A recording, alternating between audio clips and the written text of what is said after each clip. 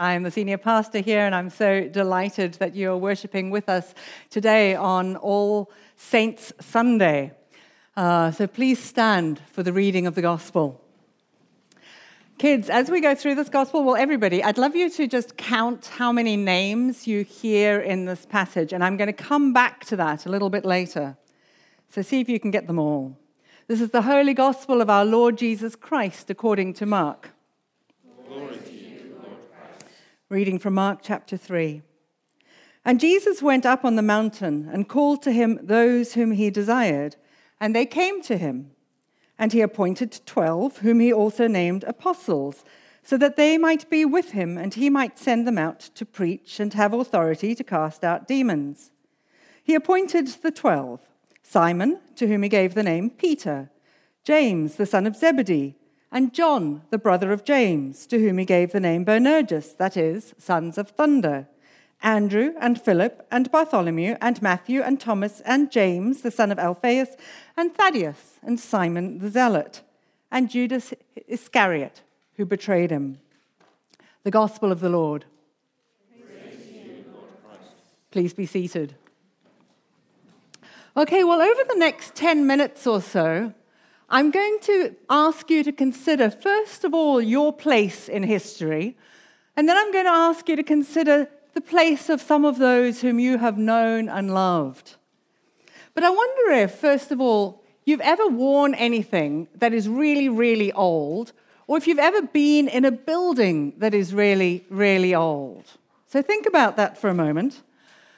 So recently, Simon and I had the opportunity, the delight, the wonder of being at our son's wedding. So I'm actually just going to show you a slideshow because it was really, really awesome. No, I'm not. But I did put in the picture of them so that you could say, oh, don't they look sweet? And also, talking about a wedding, you need a picture of the bride and groom. But the church we were in, well, first of all, the picture in the middle, that's me wearing what's called a cope. And a cope, it's just another word for actually a cape. And it's a liturgical dress. And this particular cope had belonged to a bishop called John Bickerstaff, who had died and had left it to this church. Now, John Bickerstaff is interesting in that he came from a line of 6 bishops. Can you beat it? Can you imagine having 6 generations of bishops in a family? So I don't actually know how old that cope was, but it felt old. Didn't really smell old, but it might have done. But then the other thing is we were in this church, and it was actually a Norman church, which means that it was about 14th century. But even better than that, they reckon that there has been a place of worship on that spot since Saxon England. Okay, if you don't know your history, I'm going to help you out here. That takes you back to the 6th century. So even as we were doing the wedding for Adam and Hayley, we were doing it in a place where weddings had been taking place for, do the math, 6th century to today. I reckon it's about 1,400 years. Can you imagine how many weddings had taken place on that spot? So it was an extraordinary moment to just feel kind of small in terms of a history which was kind of big. But although they'd been worshipping there since the 6th century, in the churchyard was something else. There was this yew tree. And this yew tree is the second oldest in the United Kingdom, and it's 4,000 years old. Now, from you, those of you who come from California, I know you've got giant redwoods and things, but for the UK, this is a pretty old tree. And again, think about how long that is. So 2,000 years takes you back to Jesus. 2,000 years before that, that's kind of old. And so I wonder if all of you, maybe you just feel a little bit distinct from that. Being in modern America, you don't really necessarily always feel that you're a part of history. But hang on a minute. How many of you this week went trick-or-treating? Come on, I'm sure there were more of you who were actually involved in it, or you got dressed up, or you did something connected with it on Wednesday. A little fact for you as well. So Halloween, where did that come from? Well, in fact, in the year 731, this is your history lesson night tonight, there was a pope called Pope Gregory, and he wanted to pull people together to remember those who had died. And so he set aside 3 days, in fact, for people to remember those who had died. He set aside All Saints' Day, which became November the 1st, and All Souls' Day on November the 2nd. But as often happened with ancient Christian traditions, they also decided to have a prayer vigil the night before, All Hallows' Eve, which became Halloween. So there you've got a triduum, just like at Easter. You've got 3 days set aside for remembering something.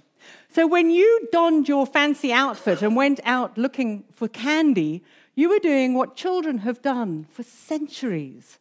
But the poor children of the neighborhoods actually used to go out and ask for food. And they used to sometimes be given things called little soul cakes. I tried baking soul cakes this morning. They were pretty good, weren't they? Great. Yeah. On cue. Excellent. So you are all part of something which is deeply historic, even as you went out. And one of the things that is kind of strange about Halloween is that a lot of the things that people dress up in are sort of representative of death. And so how do we as Christians come to that? Well, I think one of the things that we can recognize at Halloween is that it is a time when people have traditionally remembered that death is real, but that as Christians, we do not have to fear it. And in fact, when we think about the church, one of the lovely traditions in the church is to think about the church both which is now and which will be in heaven. And so, let's go back. Okay, this is the church militant and the church triumphant, a fresco from 1365. This idea that not only is the church people who are alive today, but it's also those who have died and have gone to heaven. So the church is united through all time. And one of the places you will notice that in the liturgy is that when we come to the Eucharist, I'll be standing up here and I'll suddenly say, and we will praise him with all angels and archangels and with all the company of heaven. And that's the people who have gone before us, the saints and the souls who have preceded us. That's the passage we heard from Revelation a little bit earlier. The reminder that the saints are standing in front of the throne of God, singing and praising him. And that's what we remember. We remember that the saints have gone before us and that we will join them and that we will be in heaven praising Jesus one day. But then we come to this story which I read from Mark's Gospel just now. One of the things that I find extraordinary about the Bible is the fact that not everybody, but so many people are named. Right from the beginning, God talked and he named Adam and Eve. And then they named the animals. And Jesus says that when we go to heaven, we'll be named in the book of life. And when we heard that reading earlier on from Mark's Gospel, Jesus called the apostles, and it says that he called 12. But what did you notice about the number of names there were in that passage? Did anyone actually count the number of names? Not you, Simon. Anyone else? Did you count the number of names? No? Scott, did you get them? 19? Logan, did you get 19? There were 12 people. I didn't ask that question, Logan. And in fact, there were 13 because Jesus was there too. 19 or 18. I got 18 when I counted earlier, but it might depend on how you count Sons of Thunder. But all of these people, God knows their stories. And the lovely thing about names is that it roots us in time and place. In another conversation recently, we were talking about that phrase in the Nicene Creed about he was crucified under Pontius Pilate. Jesus' life and death was rooted and tethered in time and space under a political figure who was known and written about in other literature. And so our names tether us. And so your name is important. Your name is a name which tethers you as well to this particular time and space. Today, November the 4th, each of you was here in incarnation. This is a family tree. It's actually Simon's family tree. And again, it tethers him into time and space. It's a biological family, and all of us have different families that surround us as we grow up. Not only our biological family, but the families who care for us, the families who nourish us, our spiritual families, the people help us to grow, to come to know and love Jesus. And so today is a day when we are remembering the saints. We're remembering all the people who surround us, the people who have loved us and prayed for us, the people whose stories have made a difference to us as we have grown up and matured. And so in a little while, in a few minutes, Beth is going to come and play some music for us. And as she does so, I'm going to suggest that you do 4 things. First of all, you need to grab that pew bin at the end of the pew. And as you do so, you'll find a few things in it. First of all, you'll find a piece of paper, which looks like this. You will also notice some acorns. I'd love you to grab an acorn and pop it in your purse or pocket. I'll tell you about the acorns in a moment. But even as she plays in a little while, a number of things are going to happen. There's going to be a slide up. And on that slide, there are going to be the names and faces of people whom each one of us has known and loved and lost and that we are mourning at the moment. The people who have died in this last year that we, as a community, are missing horribly, even as we know that they are in heaven with Jesus. So I want you to take some time to look at the slide, to notice the names that are up there, to give thanks for the lives of the people who are there. And if there is a person who is on the slide, or somebody else whom perhaps isn't on the slide, but who's on your mind at the moment as someone who you know and love, we'd like to encourage you during the song that Beth's going to play to come up and to just light a candle. And there's nothing strange about candles. Lighting candles is an ancient way of just kind of praying with our bodies. It's a gesture. It's a prayerful gesture. It's just to say, I'm praying for my friend Susan. I'm remembering with joy my friend Kevin. Whoever it is that you're wanting to remember, you could light a candle for them. And then take your piece of paper. And I'd like you to write on it the people who have been your faith family, the people who are the souls who you know and love. Perhaps they're the ones who helped you to get rooted into your faith, or the ones who strengthened you in your faith as you have grown as a Christian, or the ones who are helping you to flourish now. Or perhaps it's just people who you have known and loved, who have been a part of your story. You are very welcome to bring those up at the same time as lighting a candle and put them in this basket. Or, in fact, you can bring them up when we come to communion. And again, when we come to communion, I will pray a prayer of blessing over them.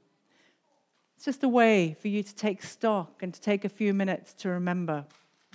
And what about that acorn? Well, I was thinking about the yew trees. Yew trees last for thousands and thousands of years, and I couldn't really get any yew berries, but acorns last for hundreds of years, and I could find a gazillion acorns near my house. And so what I would like you to think about doing is taking that acorn home and planting it and imagining it growing for the next 100, 200 years.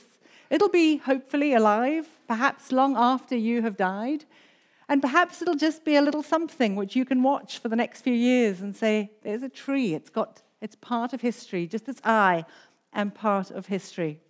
So if you'd like to do that, I'd rather you took it home than you dropped it on the floor or leave it in the tray.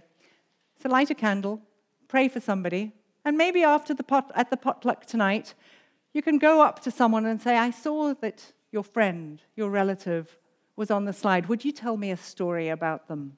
Take time to take stories and to listen to where our hearts are hurting. Let me pray for us. Heavenly Father, I thank you so much that you are a God of history. I thank you that each one of us is born into history and that you know our names, that they are written down. You know our birth moment and you know our death moment. Thank you that you welcome us then into the company of saints in heaven who will sing your praises eternally. And so now, Father, as we sit, as we remember, as we grieve and mourn for ourselves and for those around us, we are so grateful. We are so grateful for our community, for those people who have shepherded us well, for the saints and souls whom we have known and loved, the people who have taught us about you and the way that you love us. Amen.